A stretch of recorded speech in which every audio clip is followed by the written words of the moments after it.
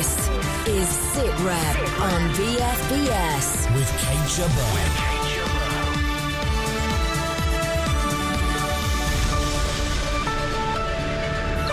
70 years on from VE Day, how did the Second World War change the world? Defence's grand strategy, what's in store for the next 70 years?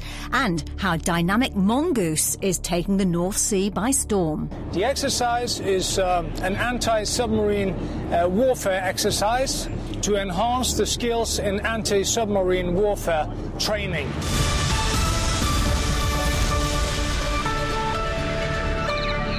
It's 70 years ago today that Germany signed an unconditional surrender, ending 6 years of war in Europe. VE Day commemorations include a service of remembrance which will begin at 3 p.m, the time Winston Churchill broadcast to the nation that the war in Europe was over. So what's happened since 1945, and how much did post-war arrangements and agreements shape the way the world looks today? Well, I'm joined by Professor Paul Rogers, Professor of Peace Studies at the University of Bradford, and as usual by BFBS defence analyst Christopher Lee. Hello to both of you. So, Professor Paul Rogers, today is the day that Germany signed that surrender. The commemorations are tomorrow. Just talk about what happened in the aftermath of the end of the war in Europe. Well, one of the important things was it led almost immediately to a new rivalry between primarily the Soviet Union and the Western states, principally the United States. And in a way, although they'd been allies during the course of the war, that was something of a marriage of convenience. Then it returned to the real intense competition that you had in the 1930s. What added to it was a perception on the Soviet side that the threat to their security would be Germany because of the huge losses they suffered in what they called for many years the Great Patriotic War. And I think what they were mostly concerned about was to have Germany as weak and divided as possible in the long term. From the NATO perspective, NATO was formed certainly a few years later, the Western perception was that Germany must be allowed to rebuild. And that, in a sense, was one of the factors which led to the Soviet Union getting influence in Eastern Europe and really the start of the whole of the Cold War era. What do you think, Christopher, has most impacted on us today in the aftermath of the Second World War? I think the first thing is I suppose the war itself. There were 60 million people killed or wounded in that war. 20 million of them were soldiers. Ignore the Navy for the moment, the RAF and other air forces. 40 million were civilians. That's the first thing. The second thing is that when we came out of that war, we were aware of Hiroshima and what a nuclear weapon could do. And for me, the distance between now and or then and now was in April 1949 with the formation of NATO and showing there was still this division of Europe. Warsaw Pact didn't come about until the 1950s, and it came about just after the first Sputnik, the first satellite, went up by the Russians on the 3rd of October 1957. That was the start of intercontinental ballistic missilery. You could actually do that. And so those were the sort of it was the formation of the Warsaw Pact and NATO. Missilery meant you were in space and you could do anything after that.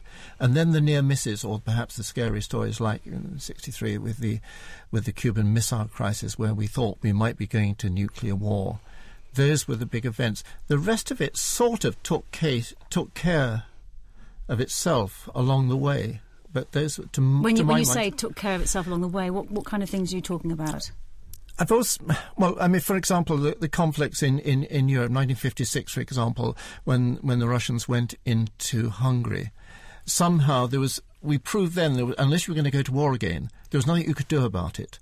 I get the same sense of, when the Ukrainian crisis last year, we could feel very bad about it, but there was actually nothing we could actually do about it. And then we sat through this whole crisis of different leaders. In 1953, Stalin died, and we thought that's the end of that form of communism. And then you had the whole mix-up until you got to Khrushchev, and it was Khrushchev who got involved in the Cuban Missile Crisis. But we could handle these things. And it was almost as if you had these two superpowerdoms which facing each other, right until a point in October 1986 when by that time President Reagan thought that he could have a Star Wars program, and Gorbachev, the Soviet leader, went to see him in Reykjavik, and he said to him, we could have a big agreement on nuclear missiles if you give up the Strategic Defence Initiative. And Reagan said no, and that was another landmark. We knew he couldn't do it, and that was the beginning of, some people thought, the end of the Soviet Union. Professor Paul Rogers, how stable do you think Europe is today compared to those post-war years?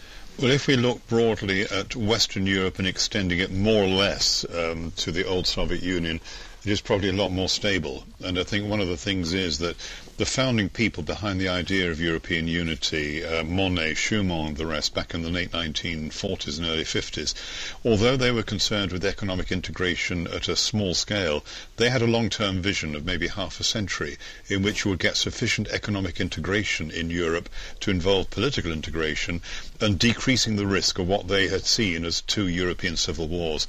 And to that extent, whatever you think about the European Union, its bureaucracy and the rest, there is greater stability. The tensions, of course, have arisen more recently with Putin's Russia and what has happened over Ukraine, and those are not easily going to go away. And in a sense, you still have the view from Russia that it is NATO and the European Union which is encroaching on what it calls its near abroad.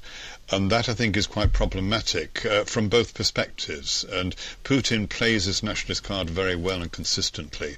So to that extent, we may have greater stability. That does not mean we're not without dangers.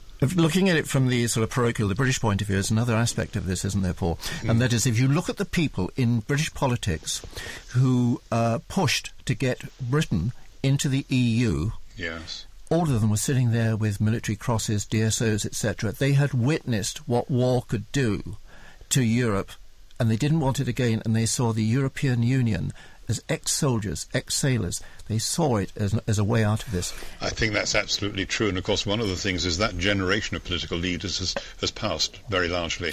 And we don't have that kind of collective memory among the current political leaders. So that's the past 70 years. What will happen next? This week, the Royal United Services Institute released a paper stating that Britain should retain the long-standing grand strategy as the cornerstone for future defence. The paper was written by Professor Malcolm Chalmers, who joins us now. Good to speak to you today, Professor Chalmers. First of all, just explain the grand strategy. What is it exactly? This is perhaps a very grand way of describing things, but I think it's basically saying that the fundamentals of British foreign and defence policy have actually remained pretty steady since that settlement at the end of World War II, which your other two contributors have been discussing, because at that time we set up the institutions like the United Nations, NATO, and not long afterwards the European Community, which really remain the bedrock of our foreign policy today. And it's a big difference from where the UK was before World War II, because before World War II we were not only an imperial power, we also were a nationalist power. We didn't rely on allies for our security. We try to maintain our security by ourselves, and any alliances we had were pretty temporary affairs. And what you've done with this paper is you've been looking ahead to how Britain must envisage its future and the part that it must play in its own security and in the world. And what have you actually concluded? Well, I think we're in a position at the moment where the uncertainties, the potential dangers facing Europe and the UK are greater than they have been for some time, both in Europe's east and indeed in the meltdown across much of the Arab world. But our confidence in our ability to tackle those is less than it's been for some time, and we can only tackle those in partnership with others, with our European partners and with the United States. And that means, I think, as I've said in the paper, holding our nerve, realising the particular strengths we have, but also putting even more emphasis, if we can, on partnership, on acting together. If you look at Russia and Ukraine, for example, there clearly was no military answer to what happened in Ukraine, but there have been quite significant economic sanctions which are making a difference, I think, and those were only possible through unity in the European Union. You talk about this kind of loss of confidence in dealing with things like Islamic State. Do you think that Britain's suffering a kind of identity crisis at the moment in what kind of role it should be playing on the world stage? I think it is. I think that's partly because of the lack of success in Iraq and Afghanistan. Those long, expensive missions haven't delivered the results which were promised. And again, we've seen in Libya the strategic failure there after the NATO intervention. But it's also because we have these two particular crises in the UK, which other European countries don't have. We clearly have the Scottish issue, the continuing relevance of that debate about separation. And of course, we have the debate about whether the UK should remain a member of the European Union or not, which has undoubtedly reduced Britain's influence within the European Union quite considerably. So those two particular British phenomena, together with the lack of success in Iraq and Afghanistan, I think has led precisely to a crisis of confidence. Christopher Lee. Until the United Kingdom, which is taking on from what Malcolm Chalmers is saying, until the United Kingdom actually sort of sits down and says, what do we want to do for the next 25 years? Because you can't make policy just for 5 years or 10 years. Next 25 years. Then it goes along to the MOD saying, OK, that's our policy. Can you back us up? And what do you need to do it? We can't actually get what we want to get, what we need to get, what everybody needs, and that's a coherent service system of whether it be military equipment, how the forces are shaped. And then you have to go to NATO and say, look, NATO, you've got to do this sort of thing. And when Malcolm talks about the burden sharing in NATO, it's so important to remember you don't all have to do the same thing. And so when everybody says, well, NATO says it's got to have 2% GDP spending, you don't necessarily have to do that. You've got to say, we will take part in all sorts of things and we will help out where we can. And therefore, you get the forces that you actually need to do it. And when you look, for example, go back into the Second World War, there were some 50 nations involved who lost people in that Second World War. Some of them actually didn't seem to do anything, but as a consequence of the war, they suffered. And that is exactly the long-term strategy document that is needed so very, very much in this country. Professor Malcolm Chalmers, is there more room for different NATO allies to work together? More, I suppose you're talking about interoperability, are you, and sort of helping each other out where they've got the capabilities?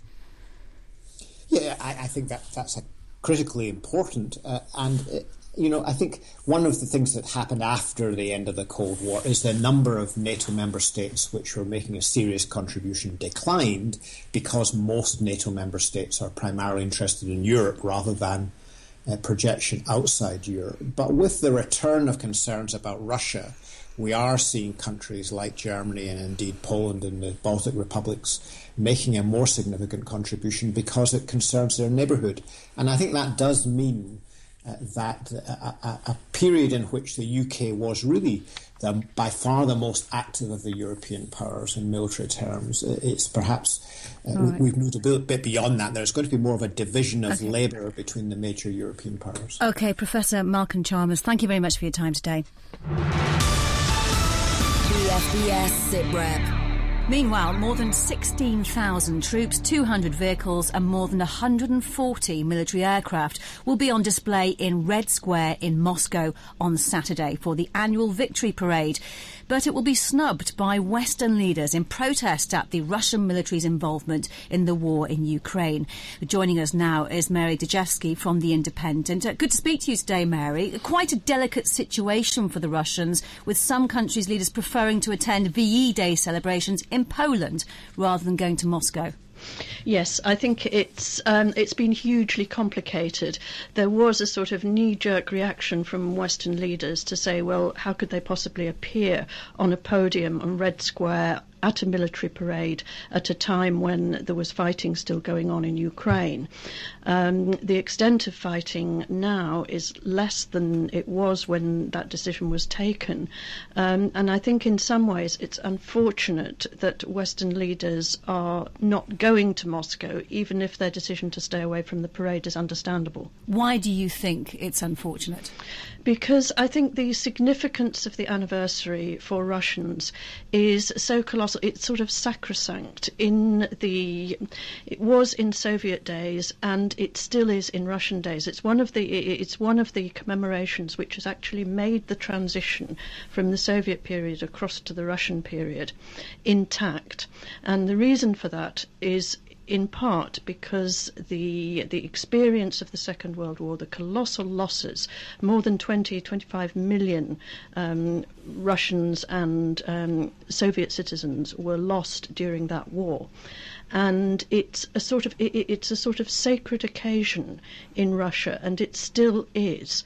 And there is a widespread view in Russia that says that the rest of Europe really has never appreciated what they say, the sacrifice that Russia made, in essence, for the freedom of Europe. And so they're taking what is really essentially a boycott, though it's not been announced as such. They're taking that quite hard. Christopher, did you think that's fair, that kind of interpretation? I do. You've got to remember what the Soviet Union called originally the Great Patriotic War. If you don't understand that Putin's sense of history, let's say, starts there and continues, and this is a history where, as Mary was saying, all those people that were killed, that represented nearly 25% of the then USSR were killed or wounded. And so unless you understand that point, that's where Putin's history starts, and unless you get alongside him, take this opportunity to do so, then you're not going to begin to understand how to deal with Putin in the future. Mary, do you think it's actually going to have much impact on relations between Russia and the West at the moment, though? Well, it's hard to see how things could actually get much worse, because with the tension over Ukraine, the sanctions which are threatened to be increased rather than scaled back, it's difficult to see that. But I would look at it the other way round and say that I think maybe an opportunity is being lost here. As I say, I don't expect that it would really have been wise or feasible for Western leaders to appear on the podium at a military parade. But I do think that going to Moscow, laying wreaths, as I think Angela Merkel is going to do the day after, and engaging in talks which could open to something else, to at least express an awareness of the significance of this anniversary for Russia as well as for the rest of Europe. I think that's an opportunity missed. Of course, you mentioned not being on the podium at the parade. Let's just talk briefly about the parade itself. Moscow knows the world will be watching. What's likely to be on display? Well, I gather that they're going to show on their parade at least one and possibly three different types of military hardware, including some sort of quite modern armoured vehicle. Now, this will, in a way, it'll be exhibiting. Putin has tried to modernise the Russian armed forces, and this has been met, of course, with a sort of dusty response from the West, which talks about it remilitarising. But actually, Russia had done hardly any modernisation through the last days of the Soviet Union, and the parlous state of its armed forces was demonstrated really to what Russia felt was its shame during the brief fighting in Georgia, and that was a sort of gave the impetus for quite a lot of investment, specifically in technology and hardware. Christopher, is there going to be muscle flexing during that parade? It's going to be very much muscle flexing. I mean, last year President Putin was talking about the priority of our state policy is now to improve the military. And for these sort of military anoraks, otherwise known as military attaches, who will be around there, let's get a list of the top three. There's, as Mary says, there's the new tank, which is the T-14, which is the Armata. It is probably the most modern or most revolutionary form of tank that the Russians have ever produced. They are existing at the moment in a thing called the T-90. The T-14 is something everybody wants to see. It's got new type of sandwich armour. Instead of having a usual sort of some guy sitting on the top of the turret and guiding the whole thing. No, the crew works in a capsule in the forward part of it. They can fly missiles as well. It's also got the RS-24, which is the ICBM, the Intercontinental Ballistic Missiles. They're going to be on the parade. And also a new form of surface-to-air missile, the S-400s. Mary Dejevsky, where will you be during this parade and during these commemorations? Well, this year I think I'll probably be sitting in front of my own television at a safe distance in London. the time was when it was the absolute compulsory appearance for Western correspondents, when I was based in Moscow across the end of the Soviet Union and the overthrow of the Soviet regime. I would have been watching from Red Square or from the periphery of Red Square and doing exactly what Christopher's been talking about, noting down the sort of military hardware. We were all briefed in advance on what to expect. That was Mary Dejevsky from The Independent. NATO has kicked off its biggest anti-submarine warfare exercise. Dynamic Mongoose is taking place in the North Sea and will see 10 allied nations, including the UK and NATO partner Sweden, with almost 20 surface vessels and submarines working together. 4 submarines, 13 ships, 11 countries, 2 weeks. Commodore Ole Sandquist is overseeing the exercise. Dynamic Mongoose will take part on the western coast of Norway for the next 10 to 14 days. The exercise is an anti-submarine warfare exercise where the main aim is to train the surface force along with MPA and helicopters and of course submarines to enhance the skills in anti-submarine warfare training. Well, Professor Paul Rogers is still with us. Big exercise this, Paul, is an important one. It is. I mean, it's actually an annual exercise, but this one is on a much larger scale than normal. The curious thing is that, the people in charge of it say it is not intended to send a message to any particular country. I think that's it does, though, does it? That was a direct quote from the American journal Stars and Stripes. Of course it does, and it's intended to do that, which doesn't help in a way. But it's clear that that Putin's Russia does like to push things and show that it is still something of a power to be reckoned with, and this is NATO's way of responding. It also is concerned with some very important gaps. I mean, Britain essentially doesn't really have any airborne maritime surveillance capability ever since the old Nimrod went out, and we haven't replaced it. So there's sort of big gaps in a sense. So even at that level, it's significant. But I'm afraid it is one more part of this trend which is leading to much more suspicion on both sides of what, 30 years ago was called the Iron Curtain. And Christopher, is there anything to do with this sub spotted off the Finnish coast recently? It's an example, isn't it, that everybody in NATO would say, the Russians are sending in submarines to do probing jobs on Helsinki or the Baltic or whatever. The sort of thing that everybody in NATO is doing is sending in submarines to sort of see how the Russians or anybody else reacts. But it's interesting. Do you think it just makes a good newspaper story then? I think it makes more than that. It gets people, they try and wind each other up, and in fact they then take it along to their various ministries and say, look, this is what we've got to have. There used to be a point, for example, in the 1970s when there was no British admiral worth his salt who wouldn't get up and say there are only 6 15-inch guns left in the Navy and the Russians have got more frigates coming out this year. And then everybody rushed across to the Treasury and said, hey, see what's happening, we're under threat.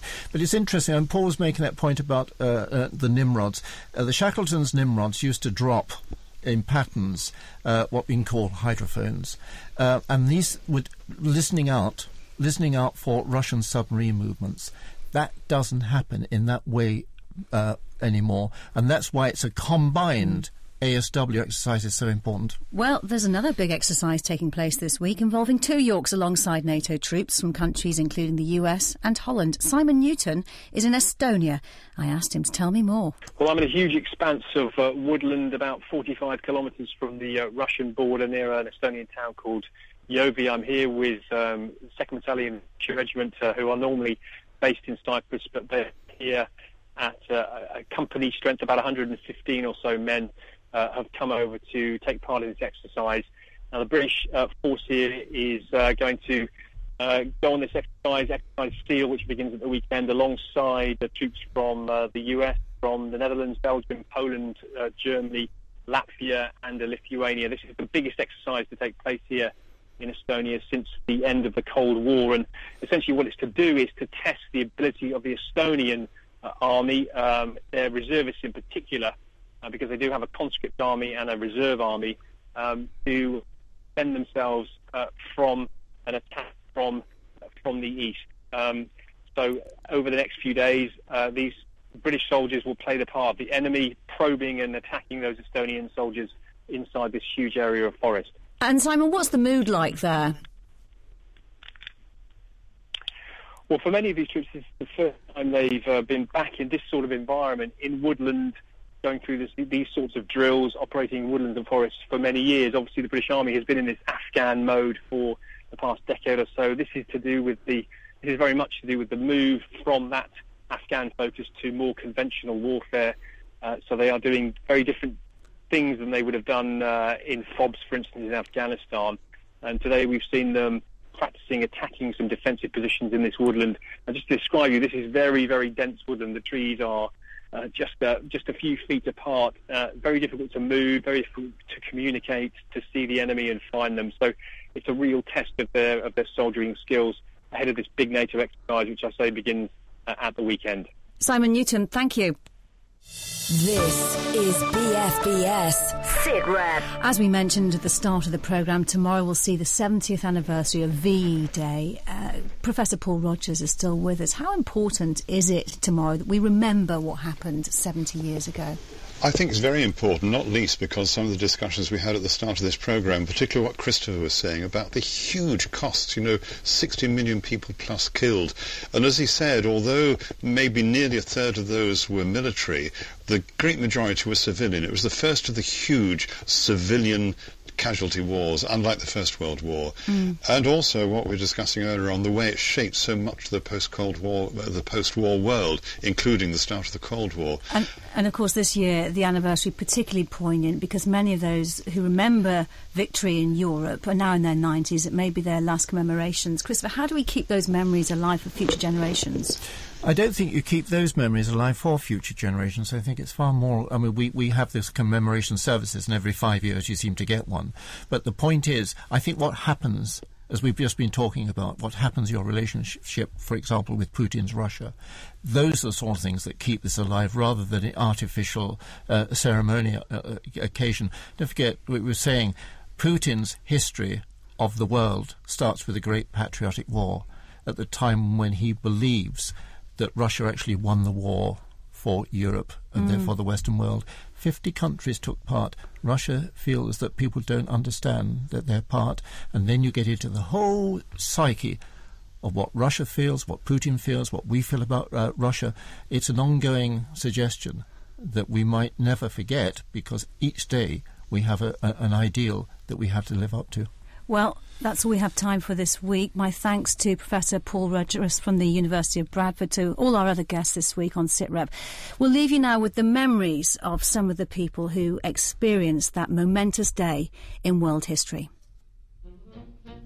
In the evening when we landed in Brussels, and they were all dancing and everybody was happy, pubs and all the cafes were all doing very well, troops had seats outside, everybody was enjoying themselves. We all went, and the Dutch people came out and invited us into their houses, and we were carrying bottles of rum.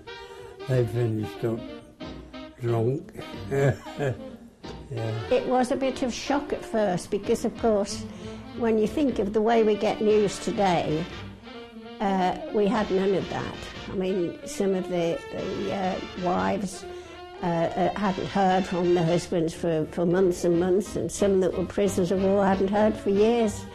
And then we didn't get the news like we get today, so it was, well, do you think it's right, and who told you, and that sort of thing. We drove into Brussels and we celebrated in the streets with all the rest of the army in their jeeps and tanks that were going through the streets, and the people were throwing flowers at us and bottles of wine and cakes, and people were singing all their national anthems, the Flemish and the Belgian and the Dutch. All of them were singing and singing.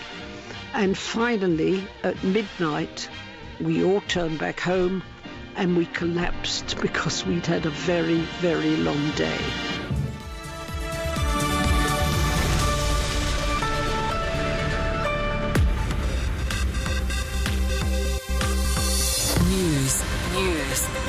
Sport and music for the British Forces. This is BFBS Radio 2.